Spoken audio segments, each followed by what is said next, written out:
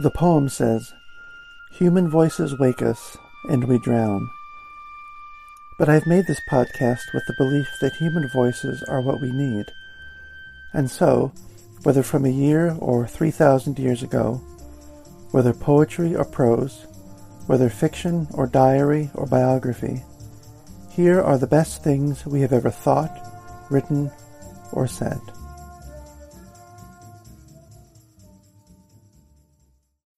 When you need mealtime inspiration, it's worth shopping Kroger, where you'll find over 30,000 mouth-watering choices that excite your inner foodie. And no matter what tasty choice you make, you'll enjoy our everyday low prices, plus extra ways to save, like digital coupons worth over $600 each week. You can also save up to $1 off per gallon at the pump with fuel points. More savings and more inspiring flavors make shopping Kroger worth it every time. Kroger, fresh for everyone. Fuel restrictions apply.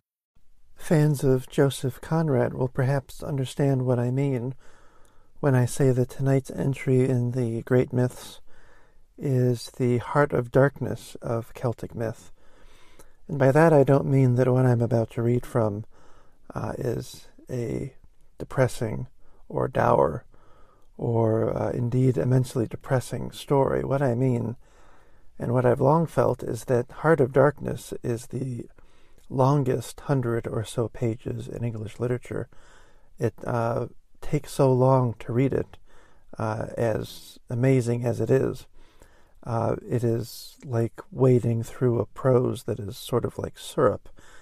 And what I want to read from tonight in the English translation is called The Tales of the Elders of Ireland. And in the original, it's the Agalev Shanorach. It is commonly translated as the Colloquy of the Elders, and it is, in translation, it was just published. Let me see what date this is from.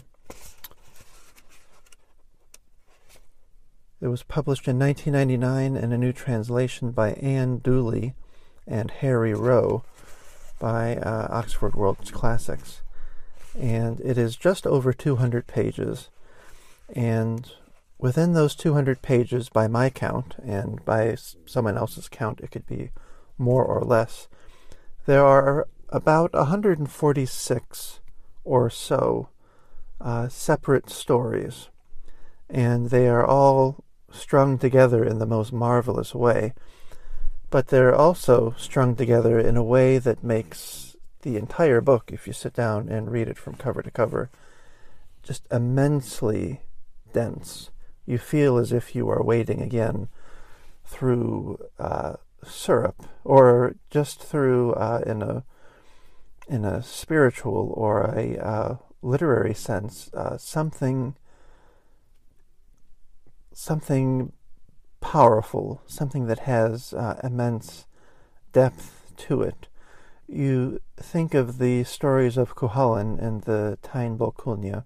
You think of many of the other stories that have the flavor of action or of war. And even though there are fights in the Tales of the Elders of Ireland, even though there is what you might call action, it doesn't strike me as being the kind of story that someone would sit down and tell for entertainment, even in the Middle Ages. And the description given on the back of the book is probably the best one around, so I will just read it. Tales of the Elders of Ireland is the first complete translations of the late Middle Irish, let me get it right again, Agalev Shanorach. Dating from around the end of the 12th century, it is the largest literary text surviving from early Ireland, and it contains the earliest and most comprehensive collection of Fenian stories and poetry. There is constant interaction throughout between the contemporary Christian world of St. Patrick, with his scribes, clerics, occasional angels, and souls rescued from hell, and the earlier pagan world of the ancient giant Fenians, with an array of Irish kings, some historical, some mythical, and the parallel, timeless other world, peopled by ever-young, shape-shifting fairies. It also provides the most extensive account available of the highly cultured inhabitants of the Irish otherworld, or the Sheath, as it's called, their music and their magic, their internecine warfare, and their malice towards and infatuation with humankind, themes still featured in the storytelling of present-day Ireland. So what we have is the remains of the followers of Finn Mac Cumhaill, and by the time that these stories begin, Finn Mac Cumhaill has been dead for centuries.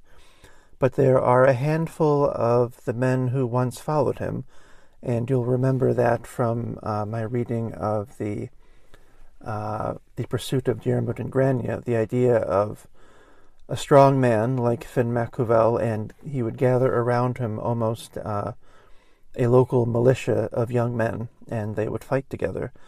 And at the time that these tales are beginning, Finn Mac Cumhaill has been dead for some time, but a few of his followers are still around, and they encounter St. Patrick. And basically the entire book is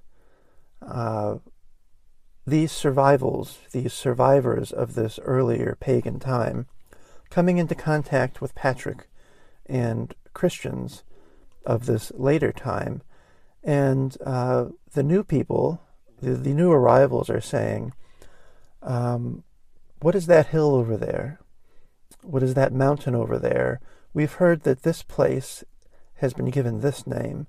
We've heard that that place over there, that lake, that river, or this mound has been given this name. Why was it given this name? And the entire book is basically a genealogy of names, of deep history, and of memory of this older time that the coming of Christianity sort of did away with, but they still felt the need to, within the frame story of the book, they still felt the need to preserve. And one way in which they do it is through a wonderful word. Let me just read from the introduction, and then we'll just get straight to the stories. It is a word that is pronounced Dinhenkes. Dinhenkes. And where is that part of the introduction? Here it is. The basic framework holding the hundreds of stories together is provided by two major literary structures, themselves of primary importance to medieval Irish literature in general. One is the extremely important genre of the Dinhenkes collection, the lore of place names, and the sum of underlying stories relating to an area and its name. This is one of the most deeply embedded and persistent strands in all of Irish literature, and it provides the main structuring device and raison d'etre of the tales. In the greatest of the early Irish sagas, the Táin Bó Cúailnge, or Cattle Raid of Cooley, for example, many scenes are constructed on just such an etiological model. In the period in which the cycles of Fenian tales were taking shape as a viable cultural project, there was already in literary circulation a considerable mass of narratives, some of it authentic tradition, and some of it the invention of Irish ecclesiastical men of learning, which provided an appropriate legend to account for local place names. And it's incredible what they do with this material, and I think it's best to just start reading some of the stories and commenting as I go. And think again, this is the 12th century in Ireland. And think of the other stories that I've read here. I am not aware of anything that I've read so far, or really anything even in the contemporary Norse sagas, that has as much pathos and emotion behind it as the opening pages of the Tales of the Elders of Ireland, the Agélev Seanoric. So with that frame story in mind, the passing of an older civilization and the consuming of it by a new one. Just listen to the first page here. After the battles of Comar, Gaber, and Olarba, the Fiann was destroyed. The survivors scattered in small bands across Ireland, and by the time our story begins, only 2 of the nobles of this ancient Fiann were still alive. Oisin, son of Finn Machavel, the son of Cuval, and Caillte, the son of Cruinchu, son of Ronan. By this time, their earlier fighting abilities were much reduced. 16 of the Fiann warriors traveled with them across the wooded and flower-covered slopes of the Fuse. By evening they had reached the bright herb gardens, now called Loth, and sat down there, at the setting of the sun, in great sorrow and despair. Caillte then said to Oisin, "Well, good Oisin, where shall we go, before day's end, to find some hospitality for the night?" "That I do not know," said Oisin, "since, of the elders of the Fiann, the old companions of Finn Machavel, only the 3 of us remain, you, Caillte, and I, the lady and guardian Cama, who watched over Finn from his boyhood until the very day of his death." "We can certainly expect hospitality from her tonight," said Caillte, "for no one could count or describe the gifts and treasures that Finn, the lord of the Fiann, gave to her. He even gave her the drinking horn Angalach, one of the 3 best treasures that ever came to him, given to him by Moriath, the daughter of the king of the Sea of the Greeks." And already you see the old history coming in, the names of battles and the names of, in this case, of gifts, of trinkets, of just items that have huge histories behind them. And indeed Cama gave them lodging for the night and asked them who they might be. When they told her their names, she shed long and bitter tears. Each asked the other about the many years that had passed since their last meeting.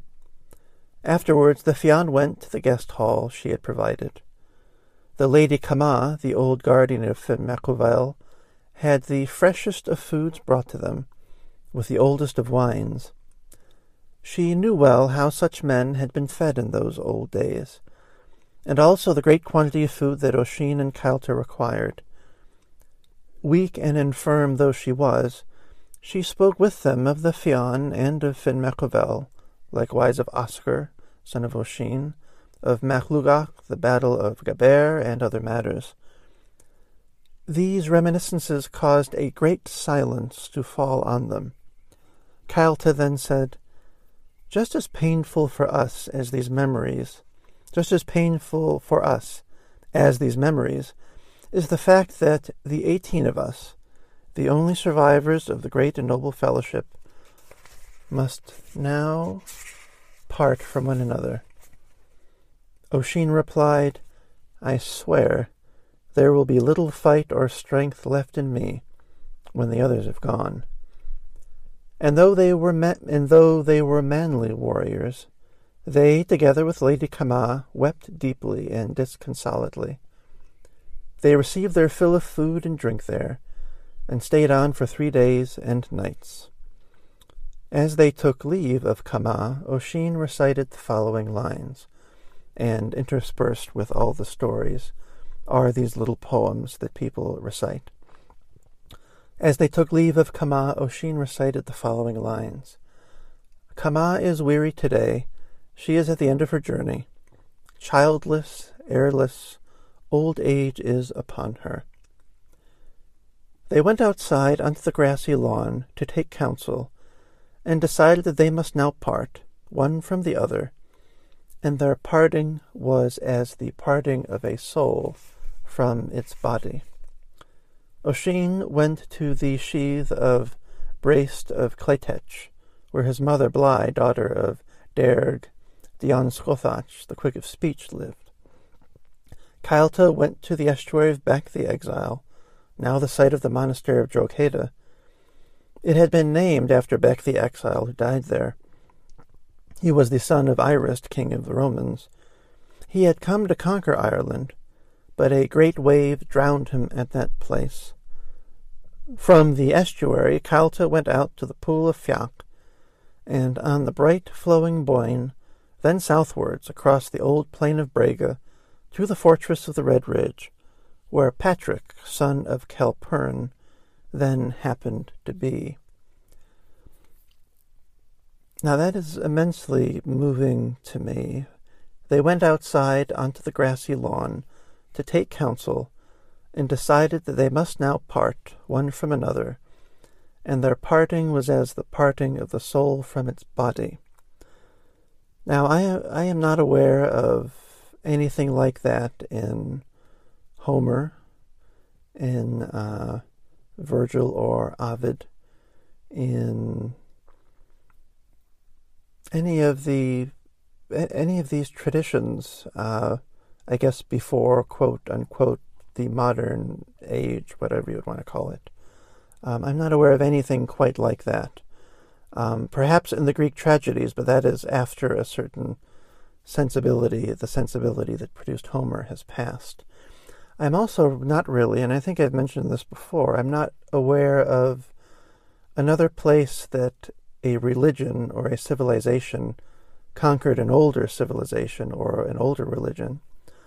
I'm certainly not aware of any other place that Christianity went and took over, where the old stories are treated with such pathos and affection and nostalgia even. There are many stories, it seems, in the Celtic tradition, and again, I'm sure someone with a degree could count them all up. There are many stories where monks or priests come upon someone who is from those old times and can tell them the stories. I can think of in the tradition that I belong to Judaism, there is absolutely nothing in the Hebrew Bible about when you read the stories of the Israelites leaving Egypt and eventually going to the Promised Land. They are told to annihilate and get rid of the inhabitants who are in the Promised Land. They're told to kill them. They're told to not learn what they do and to not copy what they do. And whether or not that invasion actually took place, and whether the motives, the literary or theological motives behind a story like that is just a reflection of a certain time and place, is something for another podcast, another episode. But it just strikes me, as I'm about to read, when Caillte encounters St. Patrick and hears this first story, it just strikes me how moving it is, I suppose, that there is some kind of meeting of minds going on here, even though it is very clear which culture is the conquering one and which culture is the conquered, which is the new one and which is the one that is fading away.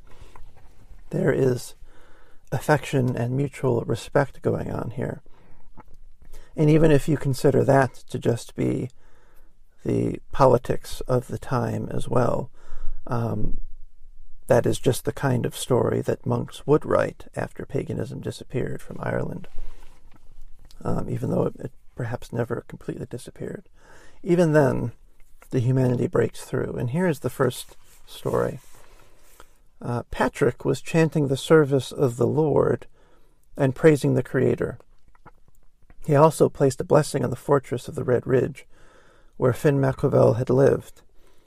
His priests, seeing Caillte and his men approaching, were seized with fear and horror at the sight of these enormous men, the warriors of an early age, together with their great dogs. The earlier inhabitants of the land are always imagined as being giants, or at least a lot taller than the Christians of the time. Then Patrick, the son of Calpurn, the salmon of heaven, the pillar of dignity and the angel on earth, he who was apostle to the Irish, arose and sprinkled holy water on these great men. For until that day 1,000 legions of demons had been above their heads. The demons fled from them in all directions, into the hills and rock clefts, and off to the far reaches of the country. The great men then sat down. "Well, my friend," said Patrick de Caillte, "what name do you bear?" He answered him, "I am Caillte, son of Cruinniu, son of Ronan of the retinue of Finn Mac Coibhall." The priests kept staring in astonishment at these warriors, for the tallest of the clerics came only to the waist or the shoulder tops of these great men, who were already sitting down. "There is something I would ask of you, Caillte," said Patrick. Caillte replied, "If my strength and power suffice, it will be granted." "Tell me what you wish." And Patrick answered, "Could you find us a well of pure water close by, so that we might baptize the peoples of Brega, Meath, and Uisneach?" "I shall indeed find one for you, noble and righteous one," said Caillte. And he took Patrick by the hand, and together they went over the ramparts of the fortress. Just 9 steps from the portal they saw a lovely crystal-clear spring, and were amazed at the thick growths of watercress and brook-lime surrounding it. Caillte recited these lines on the appearance and qualities of the spring. "O spring of Tragdaban, lovely your bright cress sprigs. Since your pruning was neglected, your brook-lime has multiplied. Trout off your banks, wild swine in your wood recesses, deer on the rocks for hunting, and dappled red-breasted fawns. Mast on your trees' branches, fish in your river estuary, lovely your stalks of arum, O green wooded stream. From you the Fionn set out, when generous Coicnan was slain, when Finn's Fionn was slaughtered, in the morning above Machlen. From you went Fothead of the feasting, a warrior who suffered sorrow. He found a grave in the east, when slain at the battle of Clarach. Bly came to the head of the spring, the daughter of Derg the eloquent, with wailing cry and lament, after the battle of Confate. After the slaughter of dogs and men, after the wounding of shining warriors, Garad's cry was heard at night beside the spring." Now you get that history, and it's fine to be confused about all of that. There's no way of untangling it, or of separating it all out, or of making sense of it the way that any of us might be able to write about the Battle of Gettysburg. The point isn't the clarity of, or trying to make modern sense of it, but just of seeing how many stories are behind just this one anecdote about a spring. "And, well," said Patrick, "have our food and provisions arrived yet?" "They have indeed," said Bishop Secnall.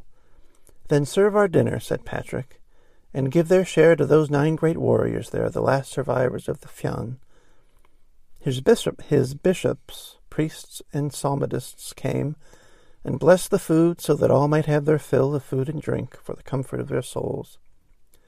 Then Patrick asked, "Was Finn Mac Coibhall, your former lord, a good man?"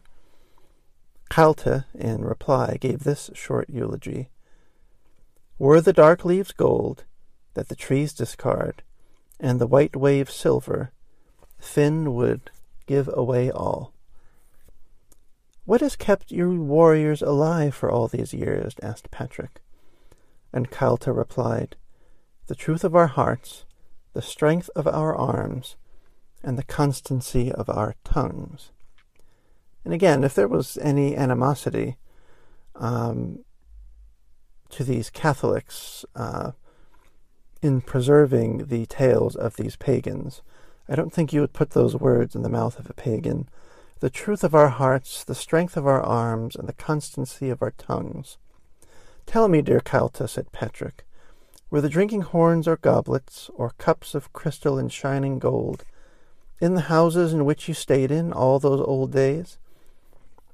And Caolte answered, 12 horns and 300, the golden horns of Finn, oceans of ale they held at the feasting of his men. If our religious life were not being disrupted, said Patrick, and our prayers neglected, and our communion with the King of heaven and earth disturbed, we would enjoy conversing with you, good warrior.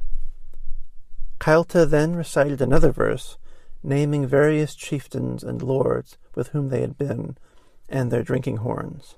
And that is exactly what happens for the next page. A wonderful catalogue of old warriors and the names of their drinking horns. This is what you have, the frame story of Patrick or someone asking a question. What is the story behind this object, this place, this person, this name? You have the story attached to it being recited. Then you have a sort of a cap of a poem that ends the story.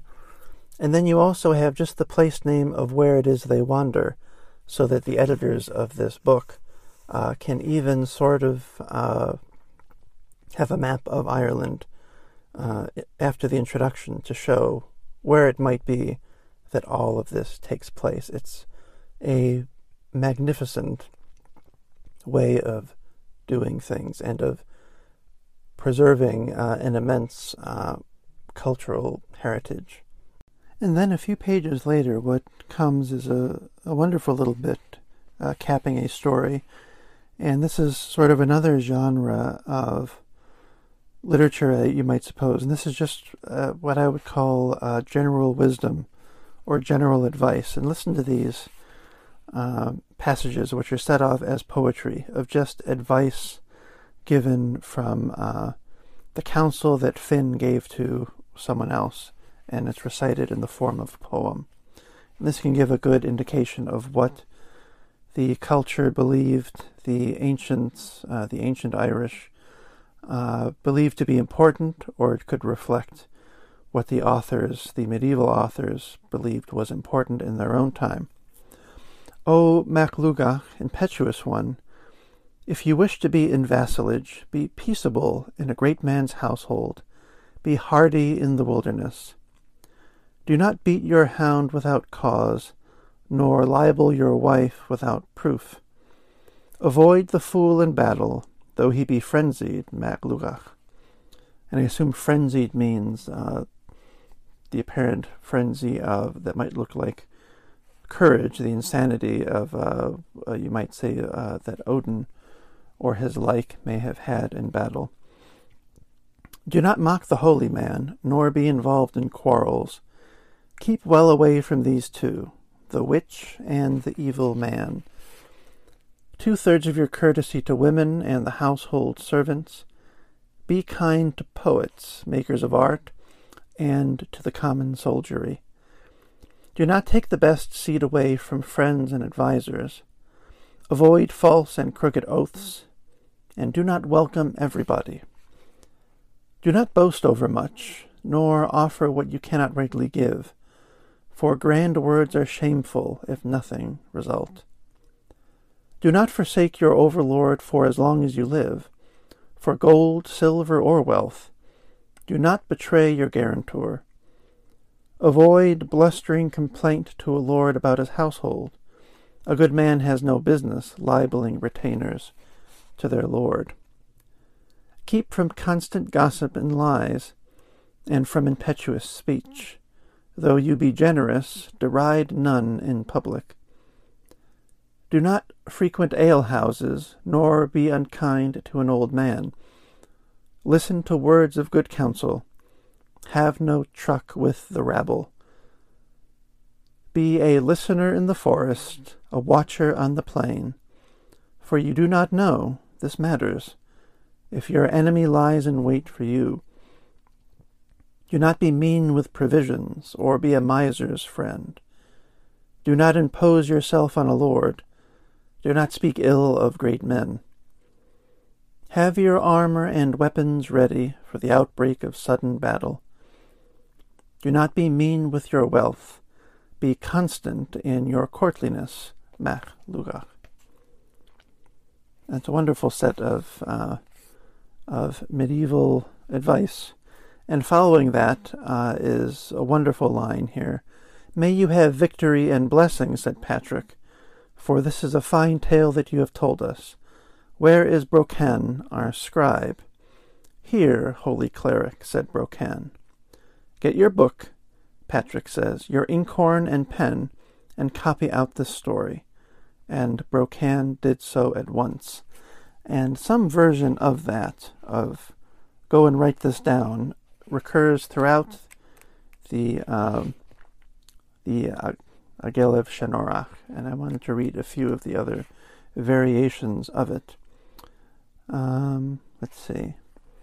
A little later on it says, "One cannot count the number of stories that Caillte and Oisin related of the great deeds of valor and prowess they had done, or their tales of the nobles of the Fiann, as well as the local lore of each hill and region that the men of Ireland inquired about." And a few pages further on, someone says, "Where are the wise men and the historians of Ireland? Whatever Caillte and Oisin have told us of their great deeds of valor and prowess, as well as all the knowledge, learning, and the place-name lore of Ireland, let it all be preserved on the staffs of poets, in the texts of scholars, and in the tales of sages, so that each might carry his share with him to his own native land." And thus it was done. So it's not even just Patrick who is saying this. It is the old warriors themselves. They want their stories to be preserved. A few pages further on, let's see what it says. "He would be welcome," the king said, "if he came to me, for he would leave us with the lore of each territory and of each hill and the distinction of each family." This is just a remark from one of the stories that I have numbered, number 45 of perhaps 140. There is just someone who says, "Of course this guest is welcome, because the value this guest can give us is the lore of each territory and of each hill, and the distinction of each family." And that, you might say, is one of the reasons that poetry does not have the same influence and power that it once did. Because nowadays, if someone wants the lore of each territory and of each hill, whatever the modern equivalent of that would be, they would find it in a proper book of nonfiction with the sources cited, or they would make a movie out of it. That is how you would either get the proper scholarly story or the popular version. You wouldn't get it through poets. And that just seems like a wonderful remark to make. The guest should be allowed to come because he would leave us with all of these stories that he knows. A little later on, it says this. Let's see here. That after Caillte reached a certain place, St. Patrick came to the race course of the chariots with 150 bishops and 150 priests and 150 deacons and 150 psalmodists. And I suppose I noted that down because if you remember in some of the some of the war tales, or even in some of the childhood ones, everyone is numbered in two sets of 50. There were 350s of boys, there were 350s of men doing this and that. And by the time you get to Patrick, there are 350s of bishops, there are 250s of priests, there are 250s of deacons, and 350s of psalmodists. They keep the way of counting going, but now it is monastic. And near the end of the book, what does it say?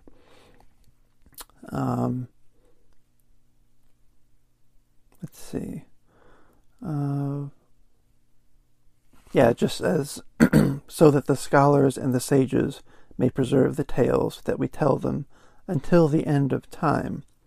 And the person who is going to be telling the tales is offered a drink, sort of as as an encouragement to do so. And the last version of this that I have is someone asks, "Where do you come from?" And the response is, they told him their names, their lineages, and their adventures. That might be sort of your resume, the what is the word? The reputation which precedes you. What is your name? What is your lineage? And what are the adventures that you have been on? And that's sort of a sideline. In the middle of the tales, surrounding the tales, are remarks like these. And what do we have here? Here is another smaller tale, and this is what it says. Meanwhile, Caillte went north to the broad plain of the track of the Dagda, across the pointed mountain of the Fian, or Curlew Mountains, now called the Cataract of the Sons of Erc, or Asylin, and north to the Gap of Sagais, the descendants of Abric, to the Gap of the Hundred, now called Keshkoran, out onto the level plain of Karan. Here it was that he and his men heard a great noise and tumult approaching them, and Caillte looked and saw 9 fierce, wild stags. They threw 9 casts at them and killed them all, so that they had food for the evening.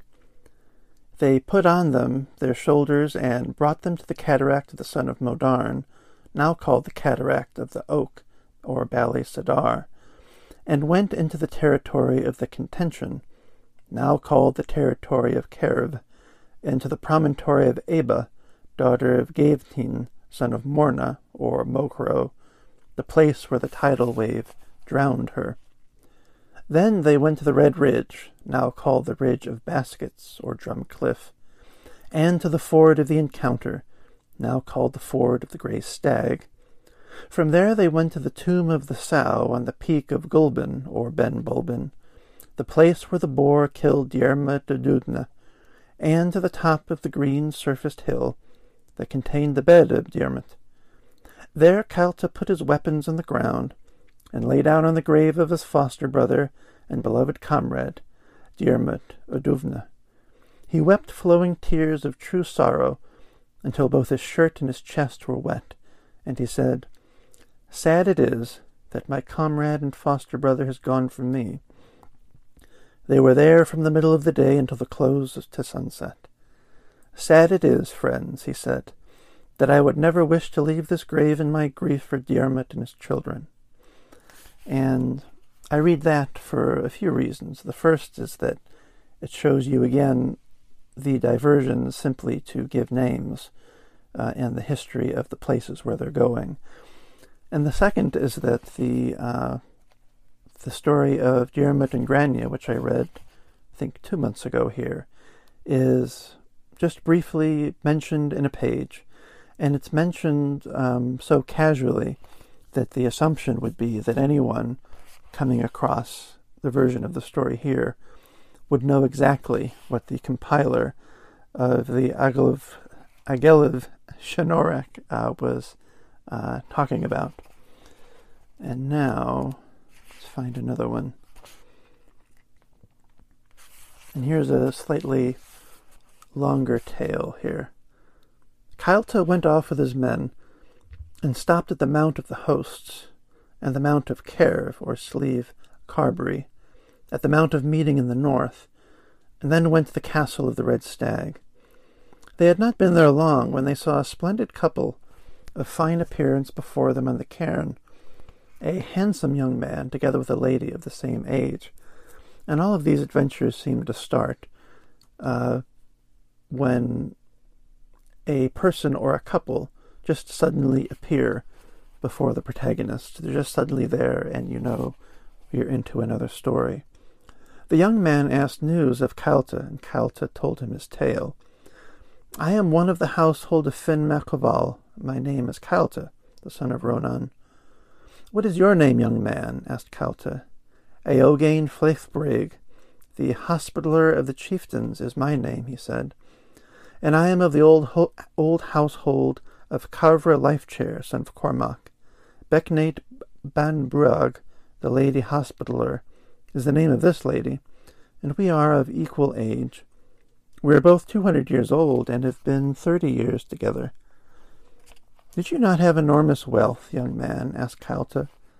"I did have," he said, "for there was not a place, from the cataract of Ruad, son of Modarn or Assaro, to the hill of Fomorian in the north, now called the Torach of the north of Ireland, or Tory Island, where I did not have a milch herd at every second or every third district." "What was it that destroyed or carried off that wealth?" asked Caolte. "A monster of theft destroyed us," he says, "a horrible giant and a son of ill fortune, and he plundered the 7 entire cantreds that I had, so that there is no one left to inherit patrimony or land, and he laid it all waste after its destruction. He has robbed and despoiled me, until but 80 milch herds are the last of my wealth." "And where is this man?" asked Caolte. "There is a great rock," he said, "to the north of us on a very wide bay, and there he lives, and his family of 3 carry off a full ship's cargo with them, for he himself is the equal of 400 men, his hound of 300, and his daughter of another 300. No one can do anything against them." "But where does he enter this bay?" asked Caolte. "By the town on the northwest side," said Eogan. They went to the fort with Eogan and spent the night there. They were in all respects well attended to and entertained. But on the next morning Caolte rose alone and took his shield, his sword, and 2 spears. He went to the impregnable rock at the side of the bay, and waited there for a while. He then saw a boat approaching, with the 3 in it, the father and his daughter and his bitch, a coarse-haired, grayish-brown bitch with a rough iron chain around her neck, quite the family here. The daughter, a lump of a woman, bald and dark, like a rocky crag from a distance, stood in the front of the boat, with a stout iron spear in her hand, and the giant stood in the stern. They came into the bay and landed close to Caolte. The sight of them brought him great fear and loathing. The huge man said to his daughter, "Let loose the bitch, and send her at that big man over there, so that she may eat her fill of him before we go off raiding." The daughter let the bitch loose, and a fear and a terror, such as he had never experienced in battle or duel, seized Caolte. He said, "May my Creator and Holy Patrick protect me against you 3. And he cast his bronze javelin at the bitch. One prong of the javelin stuck in her palate, and the other in the lower jaw, blocking her mouth. She fell from the boat and died at the bottom of the sea. Later she washed ashore. The other 2 came on land to attack Caolte, and fought against him boldly and resolutely. The daughter gave him 30 wounds, from the tip of his great toe to the hair of his head, and Caolte gave her a blow of his sword that caused her entrails and bowels to fall from her. Melon the giant, the son of Mongach, hardened his battle, and would have defeated Caolte in that battle, but Caolte fought even more boldly and eagerly against the huge man, and cut him into 3 horribly mutilated pieces, the third of which was his head. He cut off the heads of all 3 and brought them with him back to the house of Eogan. Eogan and Caolte's companions came forward, recognized the heads, and thanked Caolte for the deed. Feeble and exhausted, Caolte sat down, and then he recited the following lines. And here's this poem. "I find myself in Eogan's land with sorely wounded heart. I left Melon and his dog, fearful monsters on the shore. I killed Melon and his dog and his daughter of ill repute.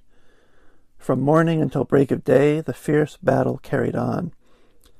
Wherever I wandered, north or south, in the world with a mighty host, I have not found at any time such pain as this night." And it says, "He was afflicted with weakness and fainting, and healing herbs were brought to him. He spent 6 weeks there recovering until he was made completely well. And that is about as good an example as I have in this book, as I found. That's 2 pages of a story that would that you can get a great sense of the color and the flair of some of these stories that might be hard to find in some of the other ones, but there are wonderful 2-page almost set pieces. You think of set pieces in an action movie these days, where that are like this all throughout the book, and that is one of my favorites of them. Let's see what the next one is here.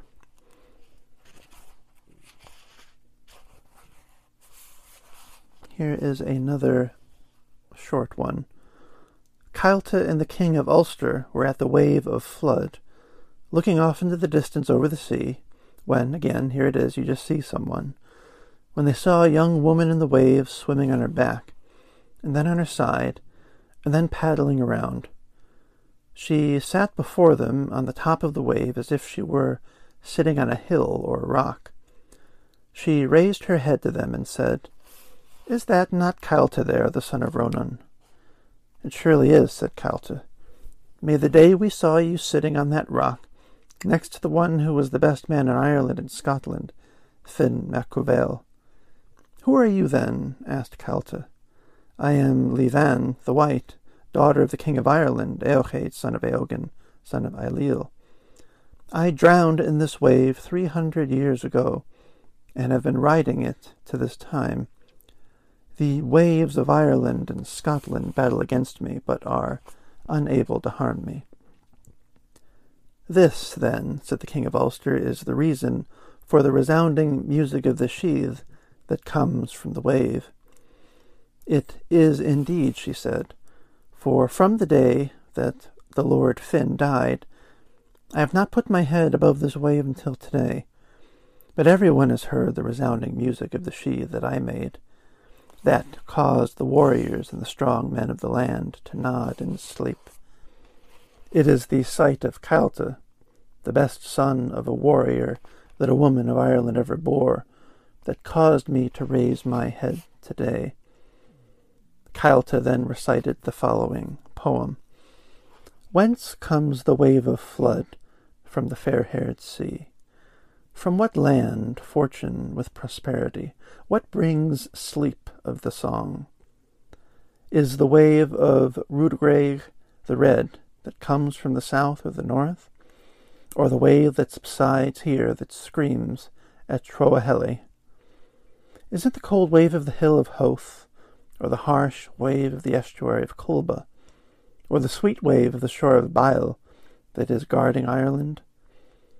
Is it the wave of Clydna with victory that strikes the solid land, or the wave of Dublin, or that of the shoals, or the son of Dearne?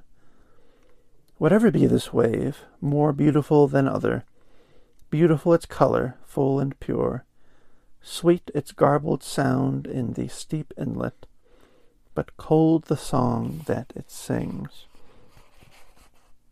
And that again is just a piece, just a page, where you just come upon a woman who drowned and who is surviving in the sheath, in the magical other world that is, in this case, beneath the water.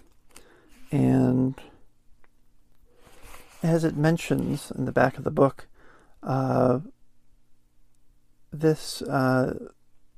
Tales of the Elders of Ireland gives some of the longest and most detailed descriptions of the sheath of that strange place, the most extensive account available of the highly cultured inhabitants of the Irish otherworld, their music and magic. And I just wanted to read 2 more stories here, and one of them will be about the sheath.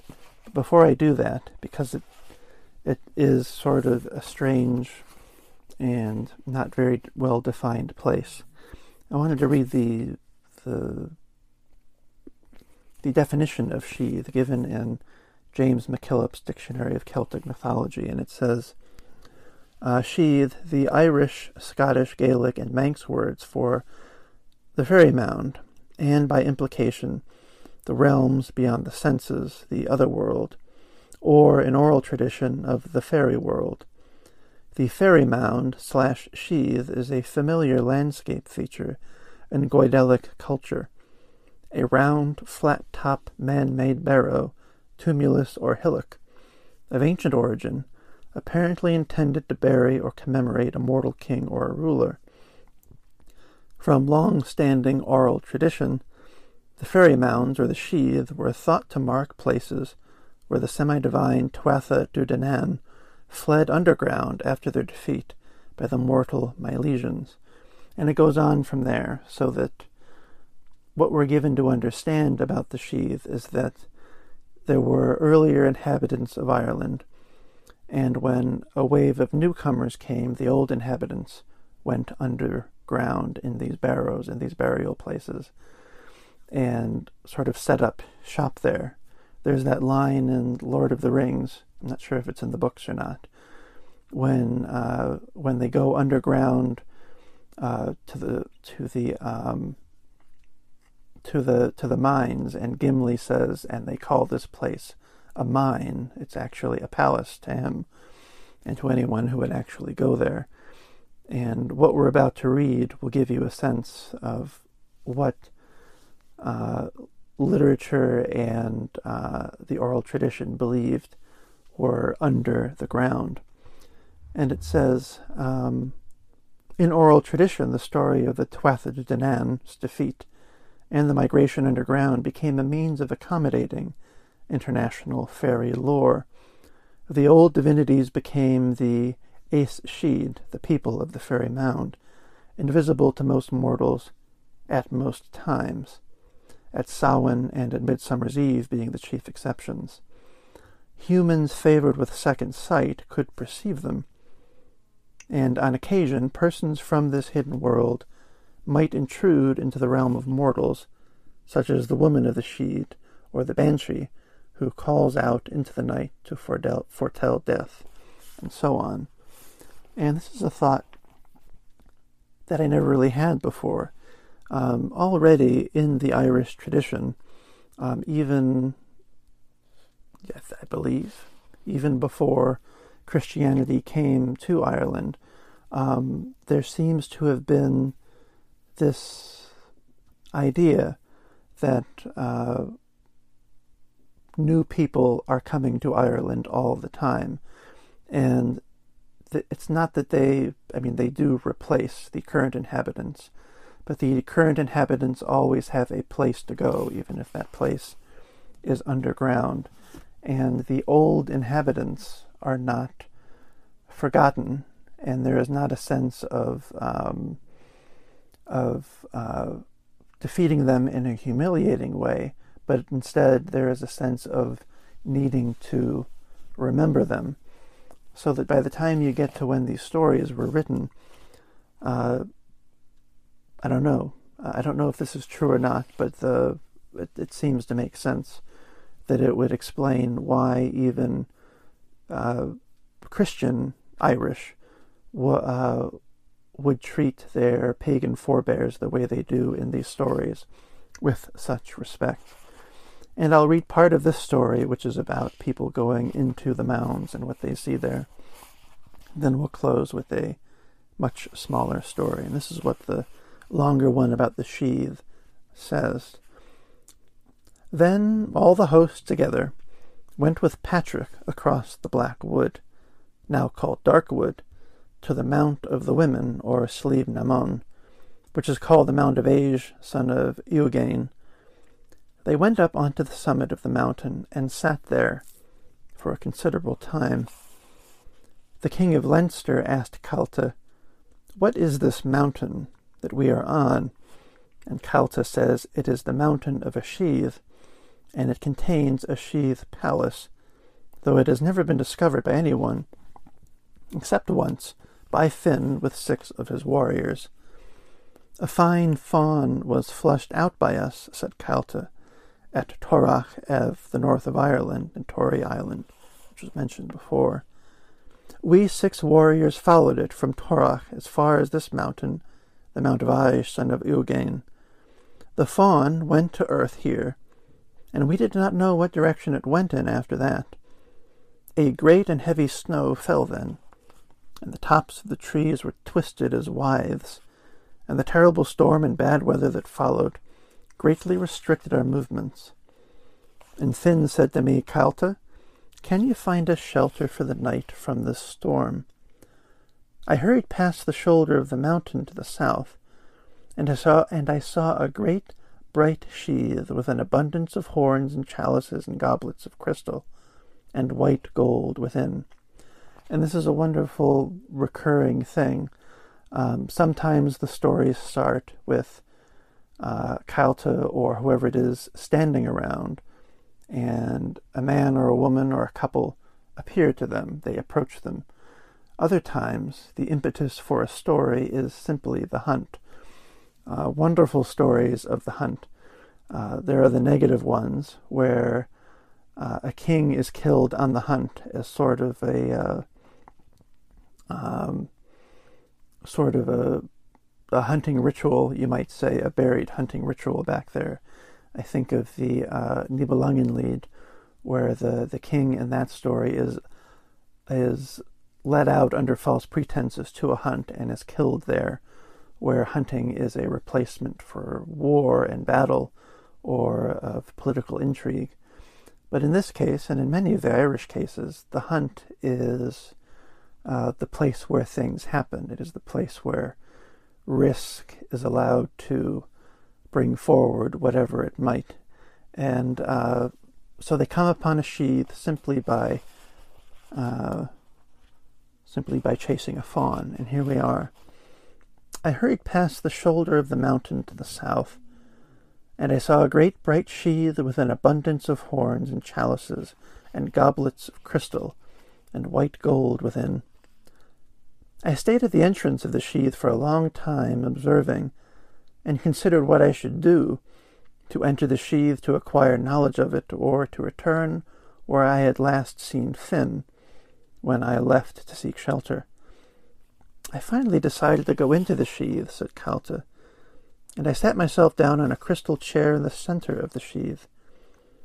I looked about the room and saw 28 warriors on one side of the house, and a fair-headed, lovely woman beside each man, and 6 gentle, young, yellow-haired girls on the other side of the house, with shag mantles on their shoulders. A gentle, yellow-haired woman was sitting in a chair in the center of the house, with a harp in her hand, and she played many songs. The sweet sound of the girl's voice and her Gaelic were as sweet as the melodies of pipes. Each time a song was sung, a horn was given to her, and she took a drink from it and returned it into the hand of the man who had given it to her. And they found both pleasure and enjoyment in her, said Caillte. Allow someone to attend to you, dear Caillte, said the woman. I shall not allow it at all, said I, for there is one close by that is nobler than I, Finn Mac Coibhall, and he desires to receive a night's hospitality in this sheath. One of the men in the front of the house said, Return, my dear Caillte, to Finn Mac Coibhall. Finn was never refused in anyone's house, and he shall not be refused by us. I then returned to Finn. You have been long away, dear Caillte, said Finn, for, from the day I took the weapons of a warrior in my hand, I have not had a more difficult night. And Finn recites these lines. Swift Caillte, help us, find a fire, and shelter on this mountain side. And Caillte replies, Wonderful shelter have I found, a fairer portal never seen, a woman in this well-stocked house, sweeter than harps her bright smooth speech. Welcomed we were with wine and mead, we stayed there till the year was full. And Finn says, Wherever I travelled, north or south, the like of today I have never found. And the way I like to imagine this, the way I tried to put it into a story once, it's almost as if you see a round wooden door in a hill, or in a mound in this case, and you see that it's open, and you can tell from inside the color of flickering firelight, and you can tell the sound of a crowd, almost of a longhouse, of a Norse longhouse, and you can imagine the color that the flickering of the fire would give in an enclosed space. And since it's a magical space, I guess it doesn't need a chimney. So all you have is the sort of golden orange reddish firelight, and the sound of a crowd, and the sound of utensils and cups and plates on tables, and in this case the sound of people making music and of people singing, and just a strange place to be, a strange place to imagine. I don't know if I should devote an entire episode to what the sheath was, or might have been, or has been imagined ever since, even by somebody like Yeats, but it seems maybe that's a possibility before I get done with the Celtic myths. And let me see here. Yeah, and the rest of the tale is more about a war that this sheath makes on another one. And I don't think that's really necessary to read here. It was just the description of what the interior of these mounds looks like. Let's see what we have here. Oh yeah, so from what I just mentioned about the sheath, that they are imagined to be the places where the former inhabitants of Ireland flee to. Near the end of the Tales of the Elders of Ireland, it says that through the decree of Holy Patrick, he will eventually be the chief sage of Ireland. He's referring to one of the other characters in the book. And aside from him, Patrick will put the Tuatha de Danann, except for this minstrel, into the steep slopes of hills and rocks, though you may occasionally see in an apparition one of the doomed visiting earth.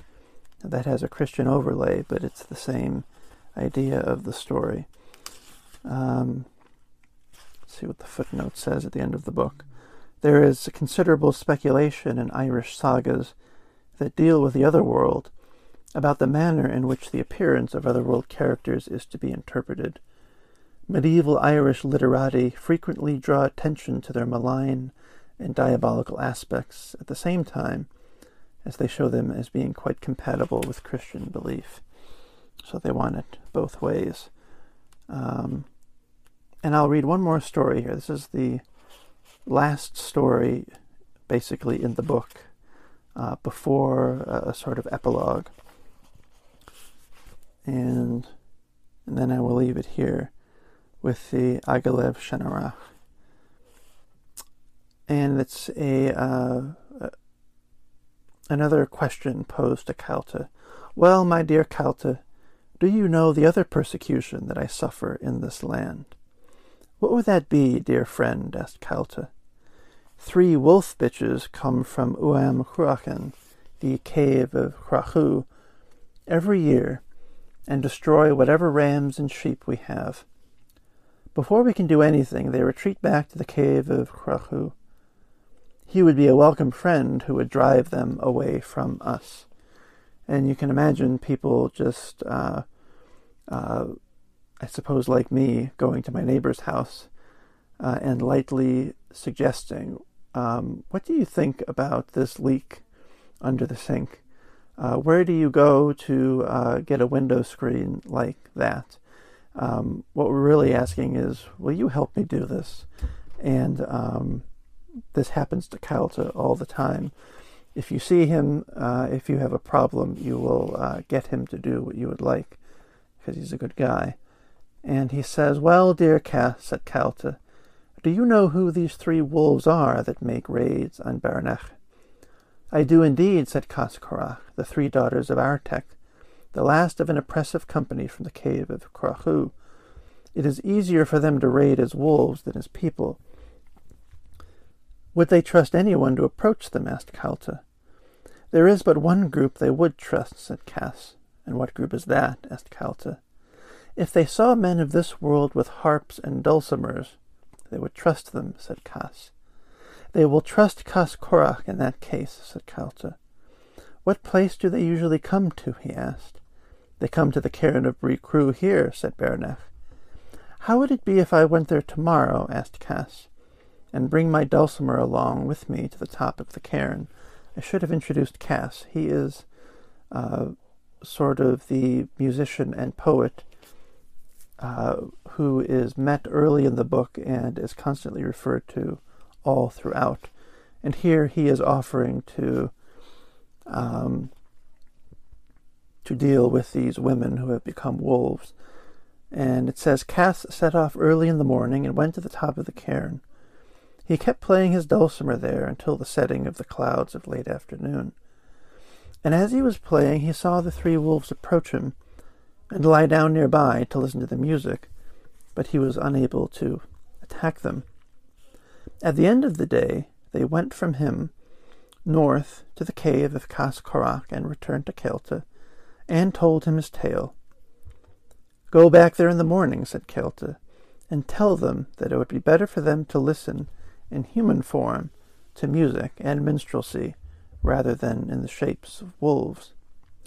So Cas Corach does that. He went back the next morning to the same cairn and placed his men about it. The wolves came up to the cairn and lay in their wolf shapes to listen to the music. And Cass said to them, If you really are human, it would be better for you to listen to the music in human shape rather than as wolves. And they listened to him and took off the dark, long cloaks they had been wearing, for they enjoyed the beguiling music of the sheath. And this just also expresses the respect that music is given, that a dulcimer is not just something that you pick up. It is an otherworldly thing. And going to the fall festivals in rural Pennsylvania and seeing the guy playing the dulcimer, there's always one guy who's got a little hut set up playing the dulcimer, and I will look with more respect on him. Actually, I shouldn't say that. I already do look with respect on him. It's an amazing instrument to watch him play, but I will look upon him with even more respect come September when I get to see someone playing the dulcimer again. He is playing the music of the sheath, indeed, and this is what Cass is able to do. The women who are wolves have taken off their wolf cloaks because they enjoyed the beguiling music of the sheath. And as they lay there, side by side and elbow by elbow, Caolte eyed them. He put his forefinger of valor in the loop of the spear, and his spear, in its poisonous course, went through the nipple of the breast of the woman furthest away, having already gone through the other two women, so that all three were strung together on that spear. And Caolte recited these lines. Caolte, with his venom, killed the wonders three. They perished, great the sadness, from a single cast. And Cas Corach went over to them and cut off their heads. These stories, written in the 12th century after Christianity has been settled and taken over the land, Celtic myth and the stories of the past and the importance given to beheading and to human heads, however, still persists, as happened in one of the earlier stories that I read just now. Severed heads are of immense importance to British and Irish as well as continental Celtic peoples. So Cas Corach went over to them and cut off their heads. And thus the valley running north from the cairn of Bree Crew is even now called the Valley of the Wolf Shapes. Good was your prowess today, Caolte, says Cas Corach. That was not the work of an old man, and it was a fine thing for your minstrel to be at hand. "I did no more than the minstrel," said Caolte, "you who enticed them out of their wolf shapes and into human form." And it says, "They returned to the fort of Bernech, carrying the heads of the 3 women as tokens of victory and triumph, and they stayed there for another 3 nights." And I hope that you have enjoyed, I don't know if I did this as well as I thought that I could, just this peek into perhaps 140, 150 stories spread over 223 pages. Strange stories, wonderful way of organizing them. All the different layers and strands in here I hope I've been able to touch on. And I hope it prompts at least 1 or 2 of you out there to go and buy the book, and I will put it in a link to it in the post description as always.